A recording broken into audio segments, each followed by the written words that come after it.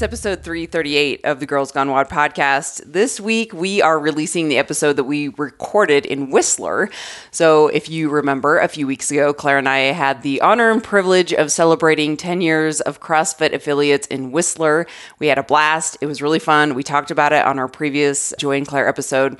But we recorded this episode in our hotel room with Alyssa Royce of Rocket CrossFit. We were hanging out the whole weekend, and we were just having such great conversations. I happened to bring my portable recorder, and we sat down and had a lot to say about a lot of different things. This is a great episode if you just like random convos and like to eavesdrop on people talking about life. We dive into a lot of different topics. Let's just leave it at that.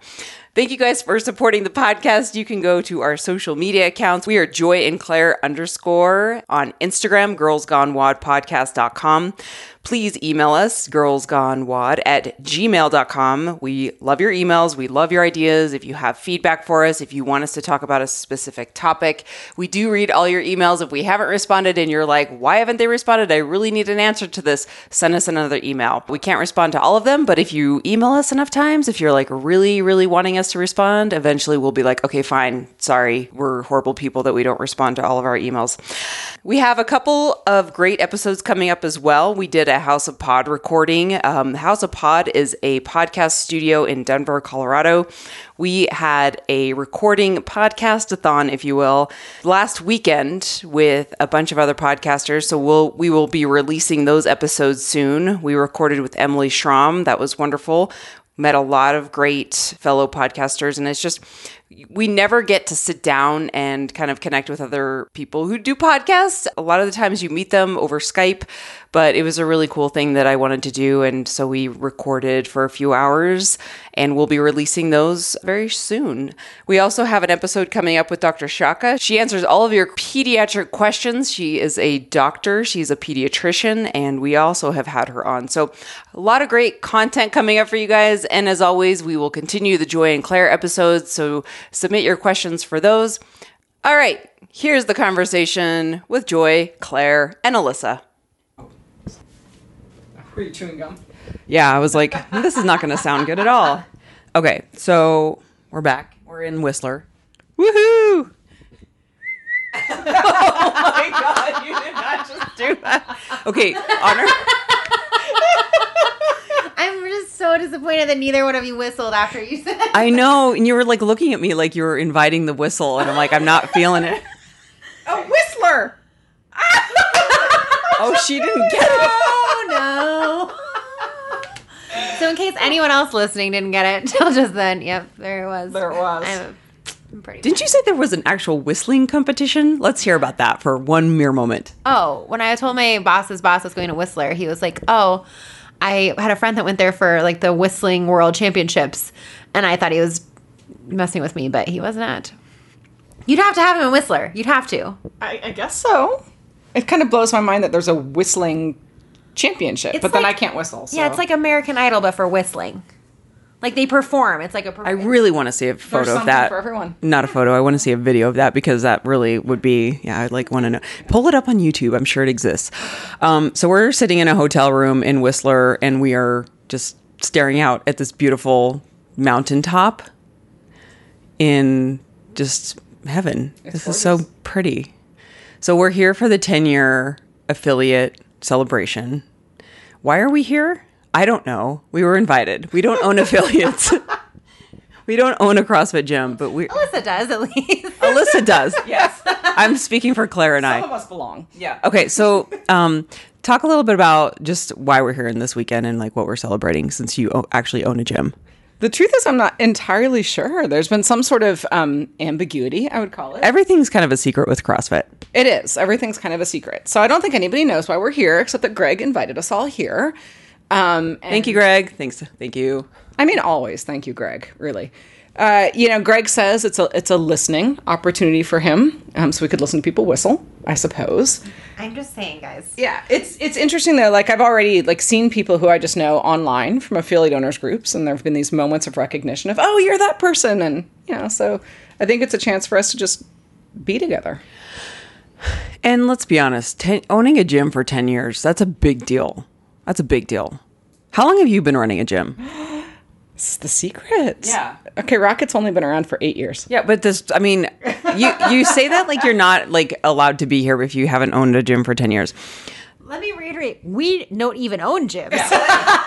Like our pass says guest does not say affiliate owner. Yeah. You're at least 80% of the way there.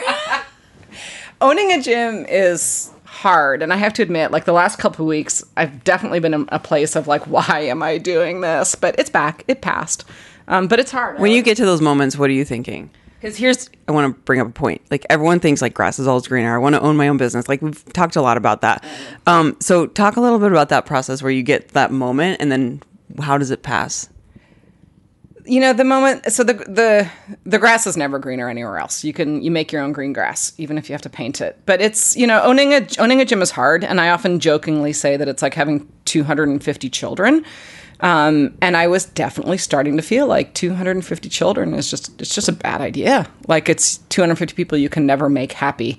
But then when I get that way, I peel back and I look at the changes in people's lives. And there was just one particular day, a member of ours, I don't know, Nicole, if you're listening, I was in a particularly bad funk a couple weeks ago and I came in and Nicole had just left us a thank you note for no reason at all. She's been a member for like 6 or 7 years. And it just meant everything to me to be able to step back and look at the impact that you're having on other people's lives. So I think whenever I feel any sense of despair, it's because I'm focusing only on myself.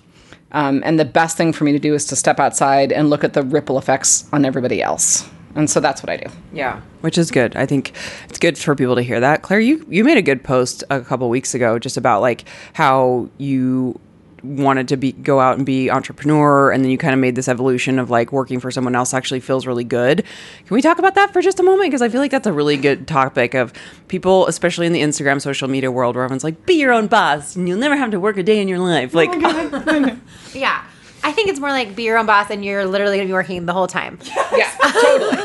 But I think like, so I remember like when I first quit my job, I had this is a whole other episode, which we'll definitely do. But when I first quit my job, I had left a very, very toxic environment. And so it was very much like, I never want to go back to working in a corporate environment again. Like I'm never going to work for a public company again. Like had all of these very hard and fast rules of like, I'm never going to do that again. And pretty soon after I quit, you and I went to LA and we had lunch with Lisa Bilyeu, who I specifically remember being like, Joy, whatever you do, don't let Claire go get another job. Like, this is your chance. You're going to like finally make something with your life type of attitude. And everyone, yeah. but they're coming from, I mean, they're coming from like, they've created this empire. Yeah. They've created this empire. And like, when I look at their lives, I'm also like, that's also not what I want. Like, they have, and you know, both of them will tell you all day long, like, yes, their business is their number one priority. Everything else in their life revolves around this, including their health and their marriage, everything. The center of it all is their business, which is not what I want either. And so, but in my mind, I was like, less, you know, like Lisa Bilyeu and that like extreme version maybe aside, I still looked at other people in my life, you know, like Emily Schramm or Julie Bauer or, you know, other people who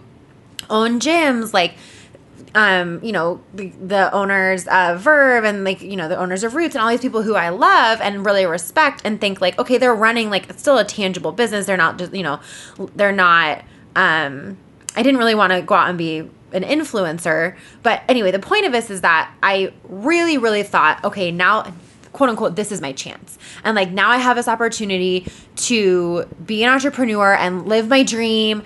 And it was like, I just assumed that that was what I wanted because that's what a lot of other people around me who I respected were doing. And then I tried it, I mean, for what, like a year and a half? And it sucked. I didn't like it. And it really surprised me to find that I didn't like it. And it took me a long time to admit that I didn't like it. And I just kept trying to make it work. And I kept just like really feeling like it was not clicking and I wasn't getting this feeling of satisfaction from it.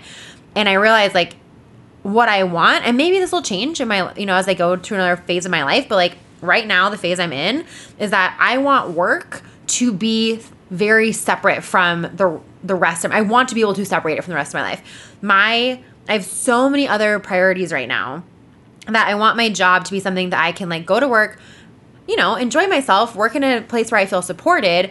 And that's my number one priority, is to find a place where I feel supported. as a mom particularly, but also, just through my lifestyle. But then I leave my work at work. I don't even bring my computer home at night. And that is something that I have already made very clear boundaries around. And I wasn't able to do that when I was, trying to be my own boss. Like you always felt on. Yeah. So I want to unpack some of that because there's two things that are packed up in there. One is this sort of crazy notion of work hard, play hard. And people used to say that to me and I'd be like, so I actually don't want to do anything hard. I'm just I'm not into hard. Well, some things. There's a sexual innuendo in there somewhere. Okay. Excuse me. With me, there's always a sexual innuendo. But then the other side of it is that this sort of culture of more, that we always need to have more. And I've also never been one of those people because enough is actually enough. That's literally what the word means. And Brady, my husband, is super good at reminding us that we are, by any human measure, wealthy, right? And compared to our friends, we're not. Compared to the people who could afford to pay for our gym, maybe we're not. But we have everything we need. Anything after this is excess. So the question becomes, what are we working for? And there's nothing that I need. So then it makes it easier for me to work for social change, because that's actually what I care about. That I don't want more, and I don't want it to be hard. I want my life to be, easy-ish and happy and controllable and contained, Yeah, you want to be within your means. Totally. So that, and I think about that too, even just from an economic standpoint. I think I talked about this in the podcast recently. We live in the house we live in now is, in a very, we live in Boulder County. It's Boulder County. But it's, we live in this little house. It's built in the 70s. It's perfect. It's all that we need, but nothing more. Right. And in my mind, it feels like there's this assumption that it's well, of course, eventually you're going to want to move into a bigger house. This is a starter home. You're not going to be in a, It's built into the culture. Yeah. It's and crazy. It's what would it look like if we really did just say, you know what? Yeah, this isn't a fancy house, but it's a roof over our head. It's enough. It's more, space. It's enough bedrooms, whatever, the whole thing. And then what could we do with the space it would create in our life to not have a mortgage that's at the brink of what we can afford, or not have a house that we can't keep clean, or whatever that what are all the things that come along with a bigger house. And we might be able to have a dining room or whatever, but yeah, I get caught up in that a lot. I'll overthink it because I'm okay, we have a great setup right now. Your house is the best. You have my house is the best. Tree in your house. Yeah, I have a great house. I have a tree in my living room.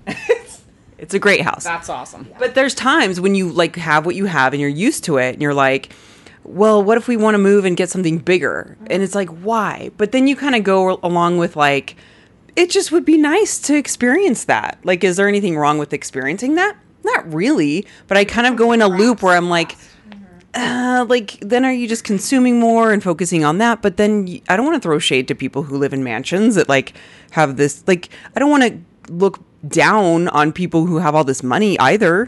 It's confusing to me. I think you're probably kinder than I am, which is true of most people. Well, what do you think about that, though? I honestly find conspicuous consumption of resources to be really kind of gross and an ethical failing.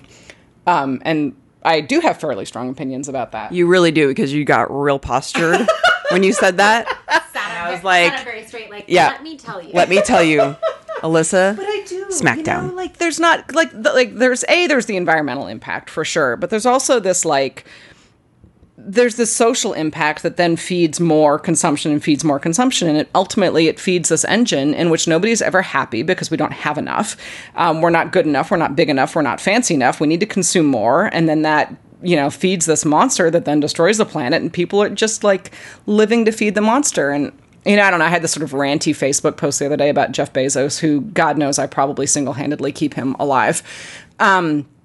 But the amount of wealth that he is hoarding is absolutely amoral. And I don't understand how you can hang on to more money and things than you can ever spend or use while people literally starve. And so I'm pretty hardwired in that way. And if you saw my house is, I have an extremely nice house. But I think there's a fine line where you sort of cross over from, okay, this is enough to this is just too much. This is just stupid. And I couldn't, one more square foot and I would feel like my house was stupid.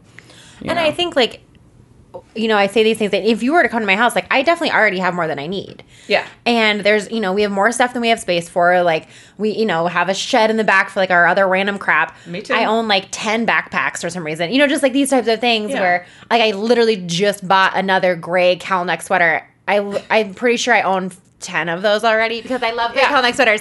It's like my uniform. We were talking about all the black bomber jackets or puffer jackets that we have. Like when we were in Lululemon today, we're like, how many do we have? Do we need another one? Like, no. No, we don't need another one. None of us need another in one. Patagonia had to mentally talk myself out of buying a second black Patagonia vest, of which I already own the exact same one. I just don't have it here with me. I was like, Claire, you literally own this vest. Walk away. But I do think we also, this sort of gets back to something we were talking about at lunch, of just sort of, the difference between acceptance and love, right? That like, we are still who we are. And I don't want to penalize someone or throw shade, as you said, on somebody who has things, because I certainly have things. It's just knowing, it's like in a workout or something else, knowing how to scale it so that you're doing good and not harm, right? And I think just that self-awareness around it too. But another thing that we were talking about earlier before we hit record was about the like kind of putting things out in the world, whether or not you truly are really comfortable with it. Like we were talking about, kind of body acceptance and showing up in a space, wearing a bikini or getting ready for a workout when you know that there are, social rules out in the world that may discourage you from may make you feel discouraged from doing that, from showing up in a space in a bikini, from showing up at the affiliate, gathering and being like, hey, I'm here to do the workout, and like having people look at you and being like, okay, are you sure? But that you doing that gives other people the permission to do that as well. Totally. And like that, I mean, like for me, like I've really had to come to a place where I am okay with, I want to be okay, and hopefully, usually I'm okay with walking into a space knowing I'm going to be the most scaled athlete in here. And if that gives someone else permission to walk in and be like, oh, if she's here, that means I can do this too. 100%. Or like, I'm going to be the person who walks in, wearing something that if somebody was like, oh, well, if she's wearing that, then I can be more relaxed about what I'm wearing. Whatever, that you feel like this could have a million examples. But I think that also could be within the ways we choose to live. Like, well, if they're perfectly happy living in a 1972 brick rectangle, then like I too am going to not worry about, becoming like an an interior design blogger just as like my side hustle. Totally. Yeah, I totally believe that setting the example of enough is enough, okay is okay, I am good enough. Like this is, and it's just simple. It's not aspirational. It's accepting. And I think that's super important, and there's not enough of it. So I love this conversation too, because we don't talk really about like money or wealth a lot. I think it's just an uncomfortable conversation for a lot of people. I know about you, you're just very like, put it out there, put it up front. Like even something as simple about like we're at lunch, you're like, can you do separate checks? That to me, I'm like, oh, we have that conversation. I usually do that at the end. Like, is it okay? I'm like, that's so silly to me. Why do we kind of act weird? A lot of people have weird relationships around money. Probably the same as we have weird relationships around food. But we don't talk about that a lot. I think too, how you're raised, right? Like how you're raised and like the generations we come from. There's a couple things that I want to talk about. One is like your visions around money and wealth. But also, I was kind of in this generation, probably like in my 20s and 30s, where like The Secret became a big fucking deal. Oh and it was very like, everyone just all of a sudden was like, you can get whatever you want.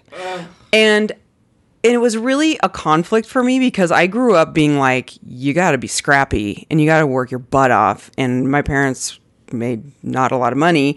And so I worked my butt off since I was a kid and worked 3 jobs in college. And I was my mentality has always been like work your butt off to earn what you need.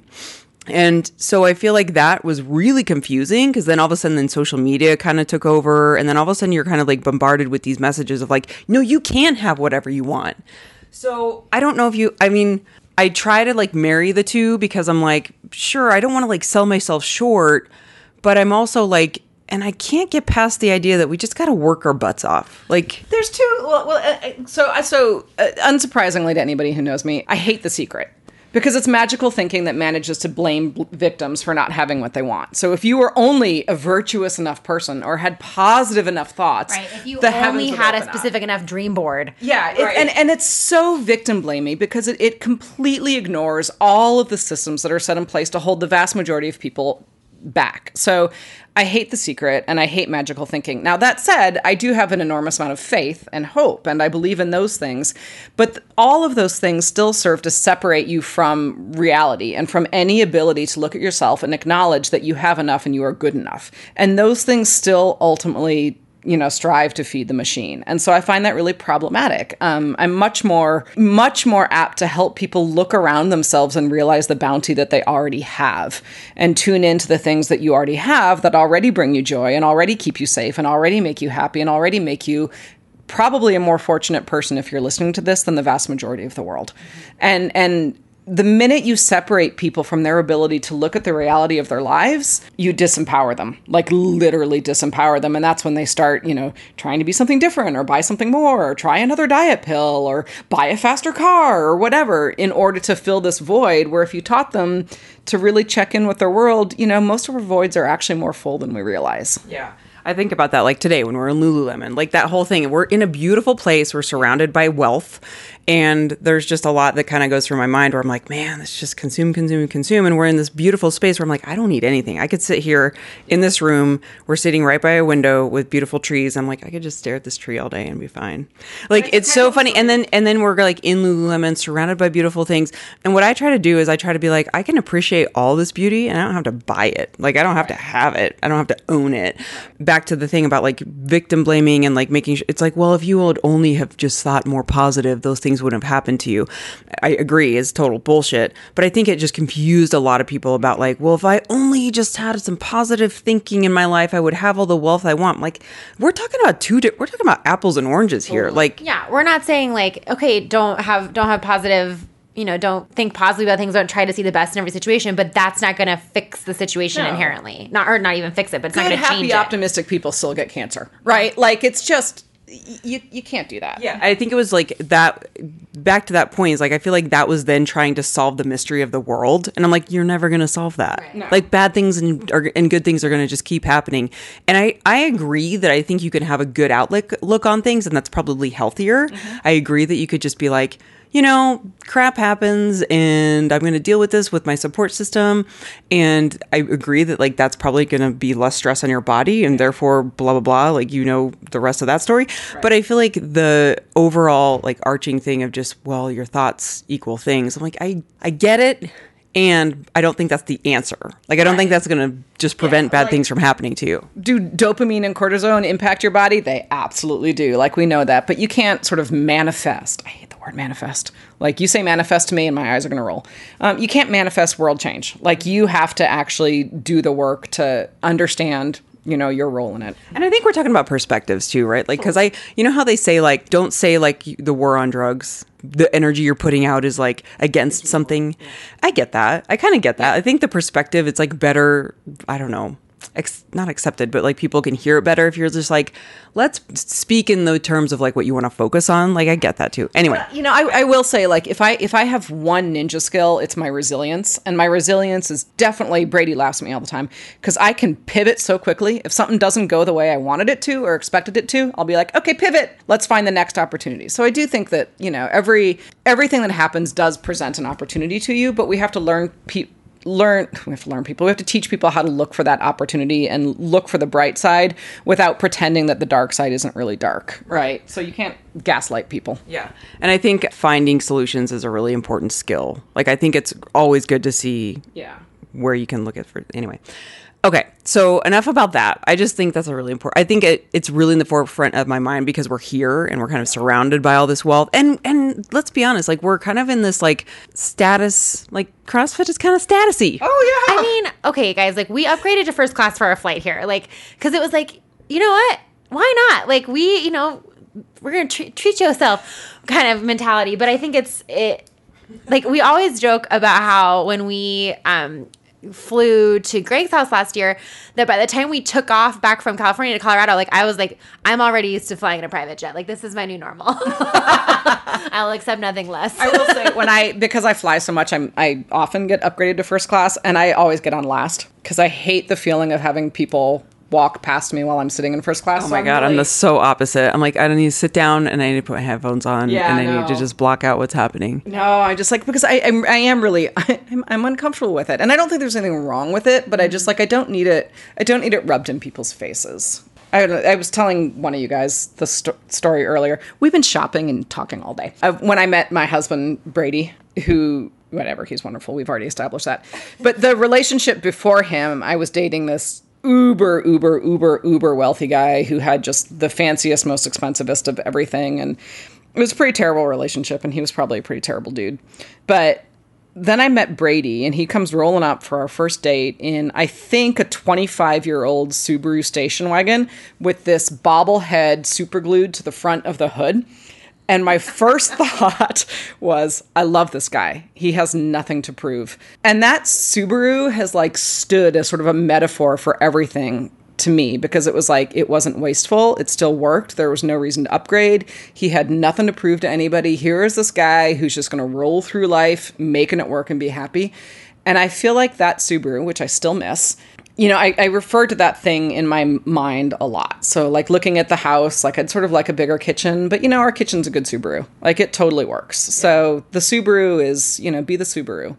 Be the Subaru. You're going to have another quotable moment. Yeah, I want to like extend that to our bodies too. Like, can we just be like, you know what? At the end of the day, works. Yeah, like, would I maybe like, you know, XYZ thing to look a little different or be a little different or be a little stronger or be a little more bendy or, you know, tan or something? I don't know. Like, yeah, I could probably pick out a couple things that I'd change, but like, this is a pretty good body. It's getting me where I need to go. It works, right? Yeah. Like, you know, I wake up in the morning. part. So like I wake up, I go to work out at 7 a.m. Because if I don't, then I won't. And then I can go throw pots for a while, and I can go take a long walk for the dog, and then I can cook dinner, and then I can have some awesome sex, and then I can go to sleep. And it's like this body works. Like, it's a bit of a Subaru, but it works. Right. It's like, maybe it doesn't always do exactly what I want it to do. Like, the heat takes a little while to kick on, and like, you know, it doesn't get like the best gas mileage anymore. But like, Like what stories though? Like when you're talking about that made me think of like when I lived in Arizona and I had a hatchback Honda Civic with no AC. Right. yeah, like No AC. And it would overheat on the freeway. When I I met had Brandon, menopause, no AC. Oh, yeah, no. When I met Brandon, he drove like a 1988 Honda Accord, which eventually blew up on the highway with my mom was I driving. totally remember that. We named it Mabel. When it was too cold outside and like in the mountains in the winter, we'd have to like sweet talk it to make sure it was going to turn on when we tried to get it to go. But like, it was a great little car. Yeah, and then you don't have car payments, right? Yeah. So, like, you know, you got back to something you were saying about the house, is it's like, I could spend more money having a super fancy car or a bigger fancy house, or I could take that money and go to Portugal for 2 weeks, which we're getting ready to do. So I really, you know, I don't have things or do things. I'd rather do things. Yeah. And I think, I don't know, it is just still like a question of perspective. People's values are different. What people want out of life is different. And like, if you're not going to be happy until you do have that bigger house, who am I to tell you that that's wrong? That that's the wrong values to have. But if you can't be happy in this house, you can't be happy in a bigger house. It's so true. So have you ever been in a situation where you had a lot of money and then you had less money? I have. Well, access to, but yeah. Access to. And were you any happier? And no, if anything, I was far less happy. Yeah. So it's really interesting because, like, I think about that of the periods of my life where I look back and I'm like, right now I feel like I make pretty good money for a woman. I shouldn't say that, but I'm like a woman who's a therapist, right? Like, we're not like supposed to make a lot of money, supposed to. But I'm like, I never thought I'd make what I'm making right now as a therapist. And like, I look back at the days where I was a brand new therapist and I was, you know, kind of scrapping along. And I don't remember ever being like any happier.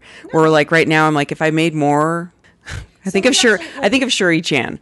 Shuri Chan said something really, really good where I was like, that's exactly what my goal in life is. I want to go to Whole Foods and I want to go to Target, and I don't want to have to worry about how much things cost. Yeah. Like, I can go to Target and I can buy what I need. I can go to Whole Foods and I can buy what I need, and I don't have to look at the price tag. That's all I want in life. It's just like, It's fairly simple. And like, I don't think making more, having more would make me any happier. And I look back and I'm like, back when I was like scrapping along, living off student loans, I don't remember. I mean, it was stressful. Like, there's more stress, but that's not unhappiness. Like, it was stressful because I was like, I got a budget I got to stick to, and I can't go out to dinners with my friends, and that would stress me out.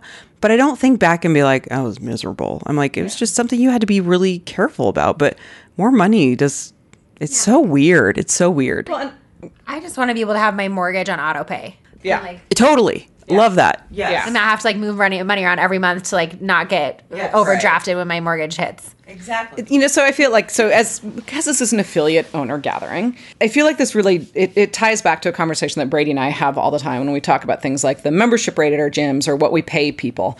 And I know there's this conversation that happens all the time about affiliate owners who don't pay coaches, which if you want to see me sit upright and get a smackdown, Alyssa smackdown. Yeah, I heard you talking about that with that dude at the gathering earlier. Yeah, no, it just pisses me off knowing. Explain. Well, I think it's fairly common in the CrossFit affiliate world to not pay your coaches and just have them, quote, work off a membership. And I think that's bullshit, because ultimately the product that we are selling is our coaching. And it would be like a grocery store saying to a farmer, hey, thanks for all these apples, but I'm going to go ahead and sell them. And I don't have enough money really to go ahead and pay you for the apples. So if you'll just keep bringing me apples, I'm going to keep selling them, but I'm not going to pay for your apples. Like, nobody would do that. And that's what it is. When affiliates don't pay coaches, that's what it is. And it's not something I feel like there's room for negotiation about. But I know what my payroll is. I know how much money I take in every month, and I know how much I pay out in payroll. So I certainly understand the temptation, because, dude, we would have so much money if we didn't pay our coaches, but I wouldn't sleep at night. And I have this fairly tightly wound moral compass, as we've been discussing. And so I understand that temptation, and that's when it's really useful to be able to go back and say, okay, what do I believe? I believe that enough is enough. What do I believe? I believe that I don't want life to be hard. If I don't want life to be hard for me, then I don't want it to be hard for my coaches either. And since I have enough, I'm going to go ahead and make that decision to pay them a very good living wage, to, give them paid time off, to give them sick days, to help pay for their education so that they are happier and better and able to advance in their lives. But if you don't have that perspective that enough is enough, and that I don't want life to be hard for me or anyone else, it's easy to say, you know what, that 30 grand a month I'm taking in, I'd rather just go ahead and keep that. And I think that's when we start to make decisions that I think are at best ethically ambiguous. And at worst really gets back to feeding that machine of just making more money to have more for no real reason. Yeah. So do you give your coaches like free gym membership too? Oh yeah. Yeah. Yeah. So it's, free gym membership for coaches is like, that's not, It's like a no-brainer, and then you pay them, obviously. Yeah. Why do you think people do that, though? I mean, why would coaches put up with that? Of like, I just get a free gym membership, and I wish I knew. Some of it... Because I think it's the norm. I mean, I've done that. Like, it feels like when you're sitting there, having that conversation with the gym owner, and they're like, okay, well, here's how this is going to work. And they're like, when they just position it as this is how it works, it's like you're going to coach 10 classes a week, and the first 10 classes you coach each month just go towards your membership, then it's like, and they just say it to you like it's just is what it is. You're kind of like, okay. Yeah. And I think especially with newer CrossFit coaches, which a lot, trainers, which a lot are, have only ever coached at one or two places. If that's all they've ever known, then they don't think, wait a minute, this actually isn't really like helpful for me. All they're experiencing is, I don't know why I can't make this work. Right. And they don't necessarily think to say, oh, it's because they're not paying me for a quarter of my work. Or they think, well, this is just how it is. Like, everyone must do it this way. I really like my gym owner. I'm not going to push back on this. I want to be a part of this community. And so, like, this is just what it is. And the whole, like, I really like my gym owner thing makes me so mad. Because to have somebody treat you with so little respect, and to have you just accept it and say, oh, okay, it's not, it's terrible. Okay, so let's switch gears and talk a little bit about the first episode we did with you. We got a lot of people responding to the discussion around inclusion in CrossFit gyms, which was really cool, because I think I didn't realize so many people would be struck so hard by that. I think, again, because we live in a bubble. And I love my bubble. yeah, I have a good bubble. And so when people were like, oh my gosh, this was so enlightening. I learned so much listening to this episode. Of course, we're like super pumped about that. But I was surprised because, wow, people don't live this way, you know? So I think I just want to reiterate how important that was and thank you for that. But also, how can people continue that discussion? Because that was a really good kind of momentum starter. But like, how do they keep that momentum going if they want to make those changes in their gym and maybe they're not a gym owner, but they go to the gym? You know what I'm saying? It's a hard thing, I think, to just like listen to one podcast episode. But I think what we're talking about is like continuing to make change. Like, maybe it's outside of the gym. Like, are there other ways that they can get involved? Are there other things that people can do to help this movement? I think that one of the things you can do, and I will try and do a really good job on my own social media of helping feed people other people they should follow, but intentionally curate your echo chamber so that it's less of an echo chamber. So seek out, if you're on Instagram, seek out people who are a different race from you, who are a different size from you, or a different age from you, a different way of looking at the world. My name is Jessamine. Do you follow her on Instagram? Yeah. Yes, she is one of my absolute favorites because nothing about her looks like my life, and she just blows my mind every time I open it up. So I think one thing is to do that. I would start actively unfollowing people who make you feel bad. And make you feel like you're not good enough. And so I think there's a big movement of Instagram influencers who have that aspirational nature of if only you had this bag, or if only you were skinnier, or if only you had this makeup, or only you had this. I'm so guilty of that. Like, I still want to be cupcakes and cashmere. And I'm like, I'm never going to be her. Yeah, but I want to be Battywinkle. That's who I follow. Gosh, I love her. Also, hold on, real quick. If you guys didn't hear our first episode with Alyssa, it's episode 331. Thank you. Well, who's Battywinkle? You know. Battywinkle, she's like 85. She's like 90, I think. 90. She's like, you know who she, I can't just. Okay. Yeah, she's amazing. I'll pull her up. Okay, great. Yeah, Battywinkle's amazing. But I think step one is to unfollow the people that make you feel bad, and then seek out the people who make you feel good. And from there, you can see who those people follow. So I did this once on Twitter where I read a book that I loved. I'm a huge reader. And as soon as I finished it, I tweeted the author and I said, okay, I just finished this book. What should I read next? And so I had a good chain going for a while, but I think that system works. So find somebody outside of your comfort zone and outside of your sphere who you like, and then look at who they follow and follow those people and start really like changing the shape of your field. Obviously follow Outwad, cause they're great. You can follow me, follow you guys. But then I think also find the people who you're safe talking to and actually try to push on that conversation. We were talking at lunch. Claire was saying the importance of wearing a bikini just so that somebody else could see and create space for it. And you can do that also. Every single one of us can ask our gym owners, hey, have you thought about XYZ? Don't come to them with an answer. Don't come to them pretending that you know everything, but just say, hey, have you thought about? I did write a blog post once telling everybody to ask their gym owners if they paid their coaches. That went over well. But figure out what you stand for. And ask yourself if are you actively living a life that embodies the things that you say you stand for? How did we get here? I feel like they'd be so disappointed in us. Well, no. So I would use my own mother as an example in some ways. So my mother and I have what could best be called a strained relationship. I have no idea if she would ever listen to this, but I feel like even she would say that's putting it nicely. But there were some things that my mother did really, really, really right? So my mother in the 1970s was obsessed with belly dancing, and that woman would walk around half naked belly dancing. It was mortifying to me. Like, it was easily the worst thing in the world. But I'm so By the way, my mom had a belly dance stint in her life, and she did. Yeah, it was really cute. No, but it's like, so, and she was like, she was never a svelte woman, at least not since I've known her. And she always wore a bikini, right? Like, so she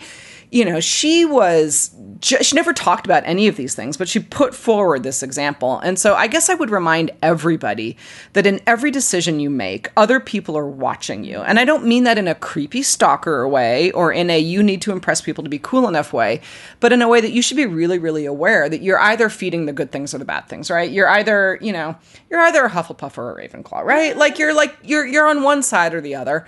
And if you start really looking at yourself from the outside and say, okay, what am I putting into this world? You know, am I promoting ideas that are hurting other people, or am I promoting ideas that are healing the world?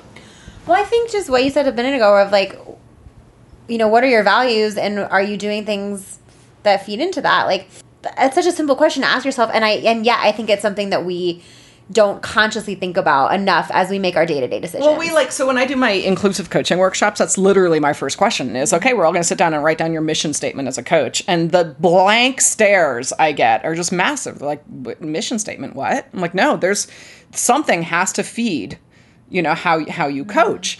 And then, you know, the next step, of course, is so why? Like, how are we going to use that mission statement? So you've got a room full of athletes and you're confronted with a situation, whatever it is, you're going to use that mission statement to decide what your solution is. That ultimately becomes your compass. And certainly as a gym owner, you know, like Brady and I have a mission statement. We are about inclusivity, we are about empowerment, and we are about community. So when we have to make a decision, say, do we raise gym rates, for instance, we can put it against that and say, okay, we need to in order to keep this community alive. However, what are we going to do to make sure people aren't left out when we raise our rates, right? So that mission statement is always there for us so that when we have to make a decision, that's what we use. Like, that is literally our weights and scales to figure out how we make decisions.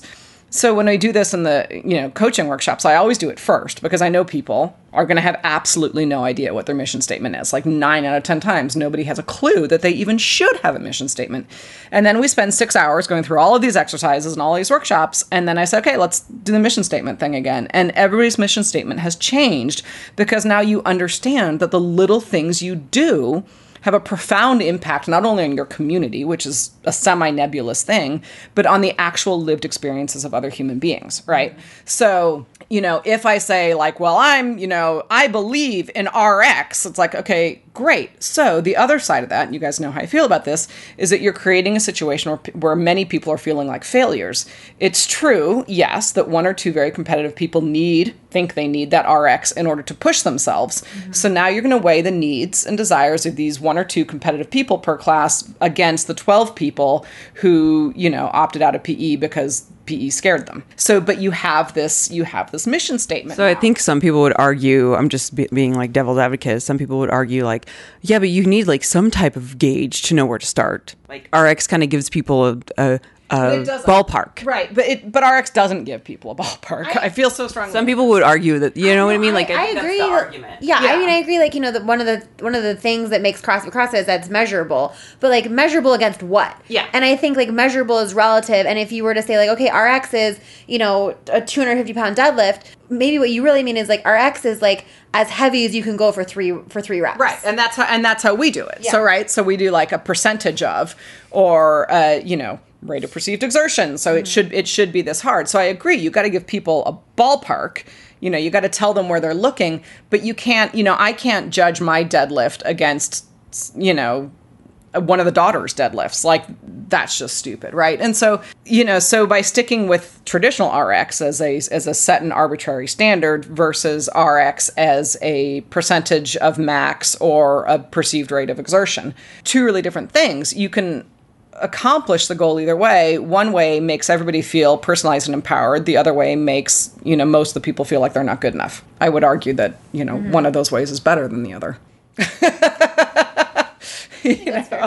So the last time we talked on the podcast too, we talked a little bit about, well, at the end I was like, oh, I wish we could talk about the dress code thing that came up. So we talked a little bit about this at lunch, and I would like to continue this discussion now. What were your thoughts around, I'd like to take a vote. I would like to take a vote. I'm going to take a nap. Just to give you some context, earlier I was like, okay, so our plan's next. Let's take a vote. I vote lunch, podcast, and then I'm going to take a nap. Cool. Is everyone good with that? We're all good. It's all good. Can you take a vote on that? What do you think about what happened with the dress code? Again, we talked a little bit about this at lunch, so I think the main point was like, I know that media can get blown up and news stories can make things sound, you know, more dramatic than they are. But what do you think about what happened? I think also like when we started talking about this over lunch, my initial reaction was like this we're beating a dead horse at this point. Like, this has been discussed. It's been like, let's move on. But then I think it's the bigger context around it, which is around the placement of bodies in culture and in space and in different places of like what's expected there. And the fact that that conversation is something that very much still needs to be had. Very much still needs to be had. And I agree with you, Claire, because I think that we're not talking about the conversation going around in circles, but I think you have a good perspective on it too. So what do you think? So I think there's two things that need to be unwrapped in here. One is sort of ideas about shame about bodies, and the other is this compulsive need that we have to sexualize bodies. Two separate things which conflate, and they get all smushed up in dress codes. So first, the shame issue, that generally speaking, we hide things we're ashamed of. And so there's this whole idea when you have to cover up a body because it's not good enough. I find that to be really, really troubling, because then we're teaching people that they should be ashamed. Conversely, when the only bodies that get uncovered are the ones that are super fit, we're still telling people that they need to cover themselves up if they're not super fit. And so that whole thing. But then there's this idea of that bodies are inherently sexual, and they're not. And moreover, I am not responsible for you looking at my body in a sexual way. So we were talking at lunch that, the idea of covering up things that are sexual triggers for other people is really tricky, because we're all sexually inspired by very, very different things. So if you would like to never, ever, ever sexually arouse me, you'd have to cover up necks, because for some reason, maybe I'm part vampire, but man, I love a good neck. Put those necks away. Yeah. Put them away. Put those necks away. Second up, shoulders. Shoulders absolutely kill me. Okay, right? I'm a sucker for like a nice vascular forearm. Oh, seriously? Like, so. I mean, like, have you guys seen Brandon's forearms? They are veiny. I like it. And I totally just thought of that scene in Superbad where the kid's drawing penises, and he's like, here's a nice veiny one. Oh. No, that's not what I'm talking about. Forearms only. Come on, guys. Get your mind out of the gutter. But it's like so as somebody who, appreciates a nice shoulder, especially where it's just that little nook where it goes into the neck, it is on me. Little trap love that little trap transition divot right there, and God, it kills me. It's actually on me. I assume Brady's are great. They're pretty delicious, yeah. Just like put a little soup in there. I do. I spent a lot of time. Okay. Did you say put soup in there? She did. Poor Brady. He's the most Brady's the most quiet, reserved human on the planet, and he's married to me. However, back to my neck divot thing. I'm not going to stop laughing after a while. It's on me to control myself. So the idea that you are responsible for the impulses and behavior of anybody else. Mm-hmm. So at its worst, that's what leads us all the way to sort of victim blaming. Joy cannot stop laughing about soup and neck divots. I'm sorry. I gotta control myself. Okay.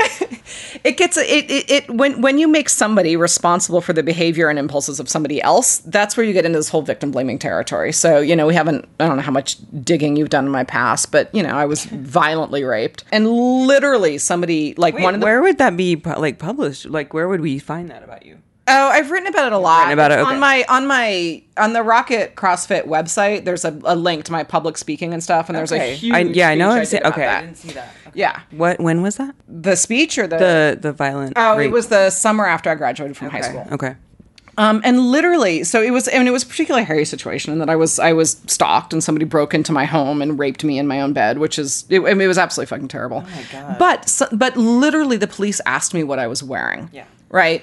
And so, which right there, you're like, wait, so you're trying to hold me responsible for the decision that this man made. Like, that is not okay. And I was super fortunate. People always think this sounds strange. I was super fortunate that the circumstances of my rape were so violent and so random and so out there that, I knew it wasn't my fault. There was nothing I could have done. But that same thinking is like, oh, okay, well, that girl wore a short skirt to the bar, so she was probably asking for it. Or that girl had a conversation with that guy. Or that girl, and this happens to men also, let's be very clear, had too many drinks. What did she expect? So then you look at the Brock Turner, right? The Yale rapist guy, right? Or Stanford, sorry.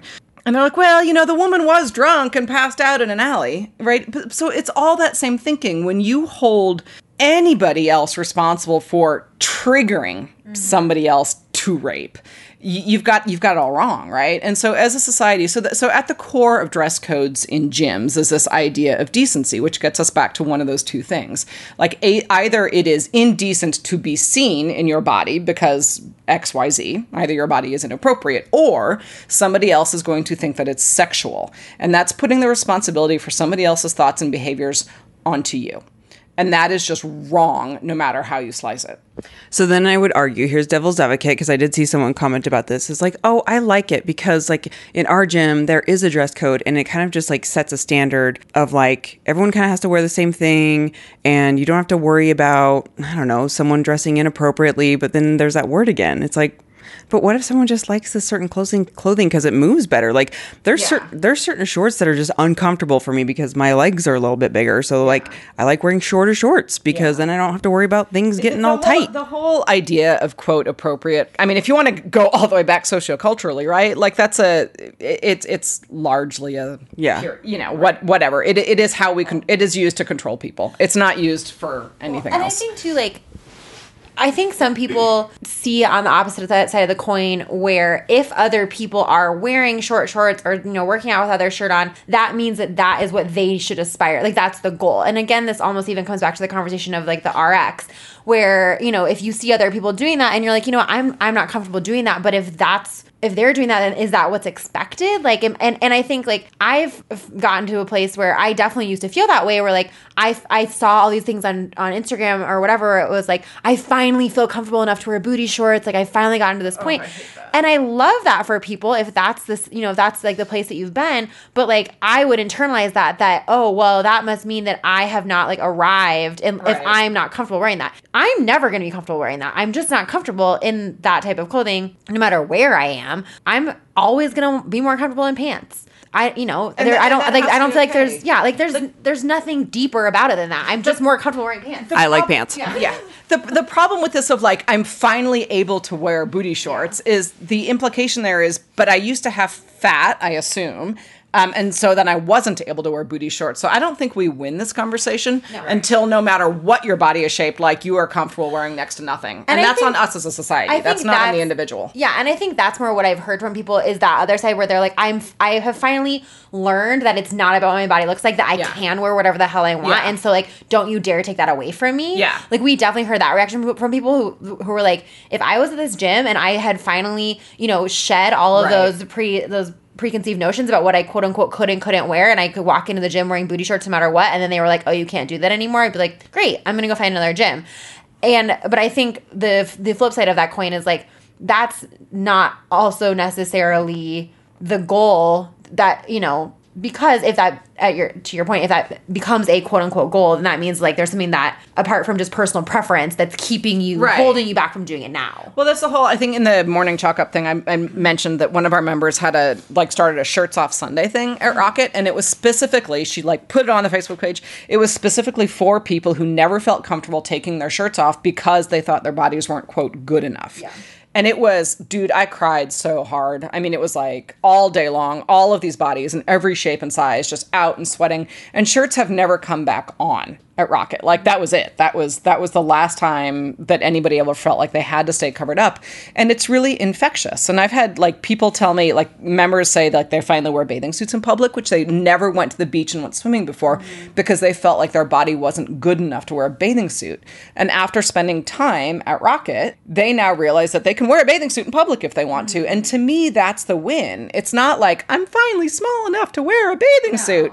It's I get to wear a bathing suit because sun on my belly fucking feels good. Right. And I have that right. And I think the key there is like, if I want to. If I want to. And it doesn't need, and it's like, again, like I go back, and I mean, I'm really just like preaching to the choir here, but I go back to like, I don't want to work out without my shirt on because I have nothing to wipe the sweat off my face with if I don't have a shirt on. Yeah. I just feel sweatier. Like I can't grab my sports bra strap and be like, whereas like I hate wearing a shirt and I can never I can't have anything touching my legs. So I wear super short shorts and I usually take my shirt off. So I'm just wearing a sports bra and everything jiggles and everything's white and everything has stretch marks. And I mean, it's not, whatever, like I think that my existing in the gym like that sets that example of you're okay however you are, because I don't think anybody's ever aspired to look like my body, but it works and it gets back to like, I do all sorts of fun things with it. Yeah. And I think like, maybe they've never looked at you and been like, oh, I want to look like Alyssa, but they probably have looked at you and been like, man, Alyssa doesn't give any F's. No, like, she doesn't. No, she does not. And I think like that's more what I want people to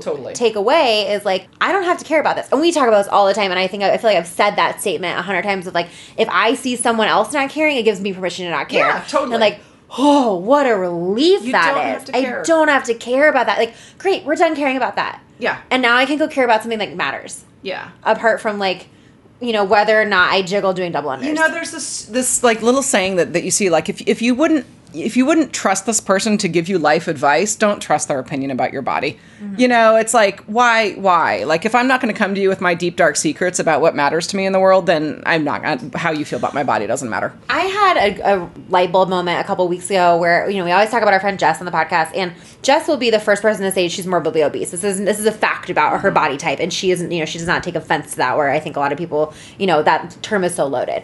And she is like, yeah, I am. And, you know, that's a fact about my body. And over the last couple of years, she's gained and lost significant weight. And we posted a picture, or we were like sending around a picture in our text thread of us eating ice cream right when we started the podcast, like 6 or so years ago. And in the picture, she at the time weighed quite a lot less. And she said something about it, and I was like, I have literally never noticed your body shape. Like, the size of your body has never registered to me. And not because I'm not, like, you know, trying to not pay attention to the things that are going on in your life, but because I'm paying attention to the actual things in your life. I'm not paying attention to, like, how those things are. Yeah, like, right. Your appearance is not something that's, like, the first thing on my radar of, like, how you're looking. Yeah. Not even close. Never in my life have I looked at Jess and been like, wow, she's, you know, 20 or 30 or 40 pounds heavier or lighter. And that, to me, was this light bulb moment where I was like, no one else around me cares at all that I, like, you know, quote unquote, haven't lost the baby weight. What's that like? The you would worry a lot less about what people thought of you if you realized how rarely they do. Yeah, it's like nobody out there is thinking about you. They're all worrying about you, how much you're thinking about them. Yeah. And and that to me was just like this light bulb moment, because I think that because we do spend a lot of time looking at other people's bodies, we assume everyone else is looking at us. And it's like, at the end of the day, actually, like, the people in your life who actually care about you and who actually know about your life, that's the last thing that they're worried about. I would also, just to bring it back to CrossFit, because I can't help myself. So as we are, like, coaches and gym owners, how we foster that and address that really, really matters. So first, it's easy for me to say, okay, we're not going to talk about what you look like in this gym. And we don't. We tell people straight off, there's no talk about weight loss at our gym. But I have to give you somewhere else to shift your focus, right? And so, like, when we work on goal setting, we work on literally identifying things that bring you joy. So how do we make you stronger and better doing those things that bring you joy? And then we focus on little behavior changes, like, well, okay, if you want to be able to do this, then you're going to have to come in the gym 3 times a week and do A, B, C in order to be able to do X. And so then you're giving people all of these things at which they succeed, because they can check these things off their boxes. And then you give them other goals that I want to be able to do this thing. So I want to run a 10K. I want to be able to overhead squat my body weight 10 times, whatever it is, so that they're taking the focus off of what they look like entirely and putting that focus entirely onto things they can do and things that bring them joy. Like I know we talked about last time, happiness is a nutrient too. But the things, how we work with our clients to set goals really matters. So are we feeding that happiness? Are we feeding that joy? And at the same time, accidentally sneaking in behavior changes that become a lifestyle. So the way that you work with them to set goals matters. And so that's why we never talk about weight loss or size as a goal. And I tell people straight up, it's not a goal we support in this gym. It's not a function. It's not a useful goal. What is useful is, what do you want to do? How do you want to feel? And what are the little things that you have to do on a regular basis to get there? Because that's how we accidentally sneak you into making lifestyle changes. Yeah. And I can't remember if I actually talked about this in the podcast or if I just made an Instagram post about it. But after we had our last conversation, it provided a lot of clarity for me around, like, okay, I have been struggling so hard to verbalize what it is that I feel like I want out of, like, quote unquote getting my body back. And I hate that phrase because that's not what I want. However, what I do want is this feeling of physical ability that I haven't had since prior to my first pregnancy, and at which point I was, like, the leanest, most muscular I've ever been. And so in my mind, I'm like, oh, so then what I must be wanting is that lean, muscular body. Like, no, what I want is the ability for somebody to say, hey, Claire, do you want to go on this hike? Or, hey, can you help me lift this thing? Or, hey, like, let's go do X, Y, Z. And for me to not have to give it a second thought. Right. And that is what I want apart from what my body looks like. But it's taken me so long, since prior to my first pregnancy, to be able to, like, all the whole time I was postpartum with Miles, this whole postpartum time, it's taken me that whole time to realize, like, oh, that's what I'm missing, is that feeling of physical readiness. Right. Not being a size 24. Right. Yeah. It is. And that gets, it's entirely focused on what do you want to do and how do you want to feel. Yeah. It is really, it's like truly that simple. So let's wrap up with talking about the Glamour article that you wrote for Glamour magazine. So I think this ties up nicely to what we were just talking about. Can you give us a rundown? Yeah, short version. That was And the article's on your. We'll post a link to the article in the show notes here. I think that I did not give it the headline, but the Glamour gave it the headline of, "Is it time to call bullshit on body positivity?" Not a headline I would have chosen. But the answer to me is yes. Real clearly. And so there's this difference we talked about at lunch. Clearly, you all should have been at lunch. Everyone should have been at lunch with us. Yeah. Maybe we need to just have lunches. Luckily for you, we are recapping all the important parts of our lunch conversation on this episode. Minus, the impact of accents on A lot of drama. Anyway. A lot of hot gossip. Yes, it is time to call bullshit on body positivity, because I think this message that we're telling people that you have to love your body is just another way to make people feel like failures. So if I wake up in the morning and I look at my body and I don't love it, well, great. On top of having a body I don't love, I'm now also a failure. Fabulous messaging. And so what I was talking about was really, it's time, instead of focusing on positivity, it's time to focus on acceptance, which gets back to what we were saying earlier about, enough actually is enough and I don't need more. It's focus on the things that actually work about your body and that feel good about your body. And you don't have to love it. You don't have to love something to treat it with respect. You don't have to love something to treat it with kindness. But I do believe that eventually you can get to a place where you can look at your body, and even if you don't love what it looks like, you can treat yourself as if you are somebody you love. And so I actually run things through that filter all the time when I'm in my own situations of, okay, how am I going to handle this? Well, how would I handle this if it was for somebody I love? Because I think that I can treat myself with love, even if I don't necessarily feel joy about the shape of my body. Because, I'm human. I'm 50. I remember when I had, I was a super whatever. I had a body that looked like magazines tell me it should look. And I don't have that body anymore. And every now and then I look at my body and I'm like, oh, body. Do you remember when? But as I told these guys, when I'm feeling bad about my body, sometimes I'll strip down and I'll look at Brady and I'll be like, Brady, I don't like this part right now. And he'll rub his face against it and be like, but I love this part. And sometimes that's enough for me. It gets me over the hump. Yeah. But getting people to a place where we can accept reality rather than trying to fight for some external thing that we may never be able to achieve, and then you just feel like a failure all the time, and that's not useful. I think in that article I called it because I used to be that perky trainer, but I was like, but I love your body looks great, and I referred to that in the article as gaslighting people with praise. And I think that that's really what it is it's like, you're just like 100%. And like, I feel like when you do say that to somebody, no matter what the situation is, it's like if somebody's going through something really hard and they're like, I'm struggling, and you're like, you're doing great, and they're sitting there being like, no, I want you to acknowledge my struggle. I'm struggling. And it's kind of a similar thing of just like, no, it's okay to not be doing great. It's okay to not love everything about your body, but that doesn't mean that you have to turn that into like this deep, dark thing. Right. And certainly don't turn it into self-destructive habits, right? Because that's where things, eating issues, over-exercising issues, all overconsumption, it all stems from hatred. Yeah. Well, and I think it just comes down to, as well, when I think about that, of like loving your body, I'm like, and just like anything, our emotions are going to be bad sometimes. Totally. And we're gonna have to just tolerate bad, negative emotions.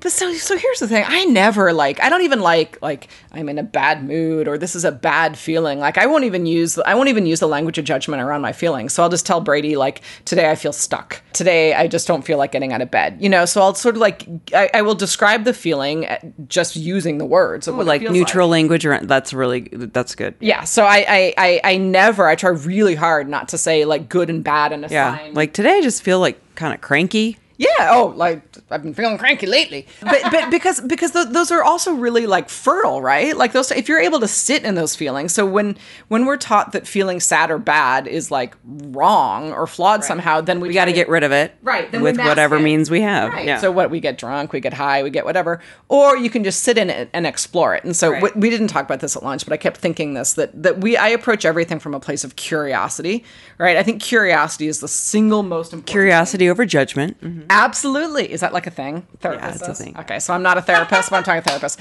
So even when I'm like planning programming or goals or having people work out, it's like, I don't know how it's going to go today. Let's find out. And I do the same thing with my emotions. Like, I'm curious about this. What's causing this? What can I get out of this? What can I learn from this? And Curiosity, I truly believe, can like save the world. curiosity over everything. Like, Yeah. We're getting ready to start a nutritional challenge. Big deal. Yeah, getting ready to start a nutritional challenge at the gym. And this is literally the thing. We're going to frame this challenge around curiosity. I want you to be curious about how you feel when you do XYZ. I don't want you to say, I'm going to withhold this thing because this will happen, because we don't know. Yeah. But let's be curious. And so curiosity is how I approach absolutely everything, including feelings and nutrition and exercise. Otherwise, you want to judge it. So if you're just like, that's weird. Yeah. It's great. I love curiosity. And with other people too. Like if you all of a sudden find yourself in this pattern with a relationship and you're like, this happens all the time. If you just take a pause and you're like, why? Okay. Why You just does ask this some happen all the questions. time? Yeah, It's great. It's like- such a great tool. If you hear something or read something that you don't agree with, you can just be like, I wonder how I might learn more about this, or I wonder how I might learn more about that person. Yeah. We were talking about like dealing with people who have negative comments like about the podcast or just about things you're doing. And the thing I always try to do is think like, okay, like what else can I figure out about like where this person's coming from? Yeah. And I feel like that's something that I wish everyone did on social media all the time. All the time. Yeah. Yeah. Just like, where are they coming from? Yeah. What is their world like? We just don't know. Yeah. Where are they coming from and why am I reacting like this? right. Questions. Let's tell me more about that. Well, it's like, Tell me more. So here's, and then I promise we'll Okay, stop. then we'll be But, done like, because I got to take a nap. yeah, I gotta take a nap too. I always hear this thing where like so and so overreacted to this situation, and I take just huge umbrage with the phrase overreacted because I think of everything as a chemistry experiment, right? Like you put in A, and then somebody else put in B, and then boom, chemical reaction happens. So nobody ever overreacts to anything. You have to back up and say, okay, what went into this that caused this reaction? The reaction itself is neutral, and I think that it works with parenting, it works with relationships, it works with workouts. Is you got to always back up from the reaction and say, okay, why did that happen? Not good, bad, right, wrong. Not somebody shouldn't have reacted that way, but this reaction happened. Why? Yeah, I love curiosity. Yeah. Good deal. All right. That was a good therapy session. I feel cleansed. We therapized the therapist. Yes. All the time. Can you remind everyone where to find you and all your articles? They're posted on the Rocket CrossFit website, right? There's a lot of them. So the blog has a lot of stuff. You can also search for my name in my blog, though I haven't, I've taken down all the links. I don't really work on my blog anymore. There's a lot of stuff there. RocketCrossFit.com. They did, since our last conversation, take down the fake Rocket CrossFit page on Facebook. They did? So we're on Facebook. We're on Instagram. I put most of my stuff up there. I've written for 1 million different outlets, so I'm Googleable. Great. You're the best. We love having you. Thank you for enlightening us. And again, in this, I'm just looking, I want to capture this moment because I'm on the podcast, when I go back and listen to this, I'm like, right now, there's the most beautiful aspen tree just twinkling its leaves outside of our window right now. It's so pretty. All right, guys. Well, thank you for sitting with us in Whistler. That's it for this week. I tried, I can't whistle.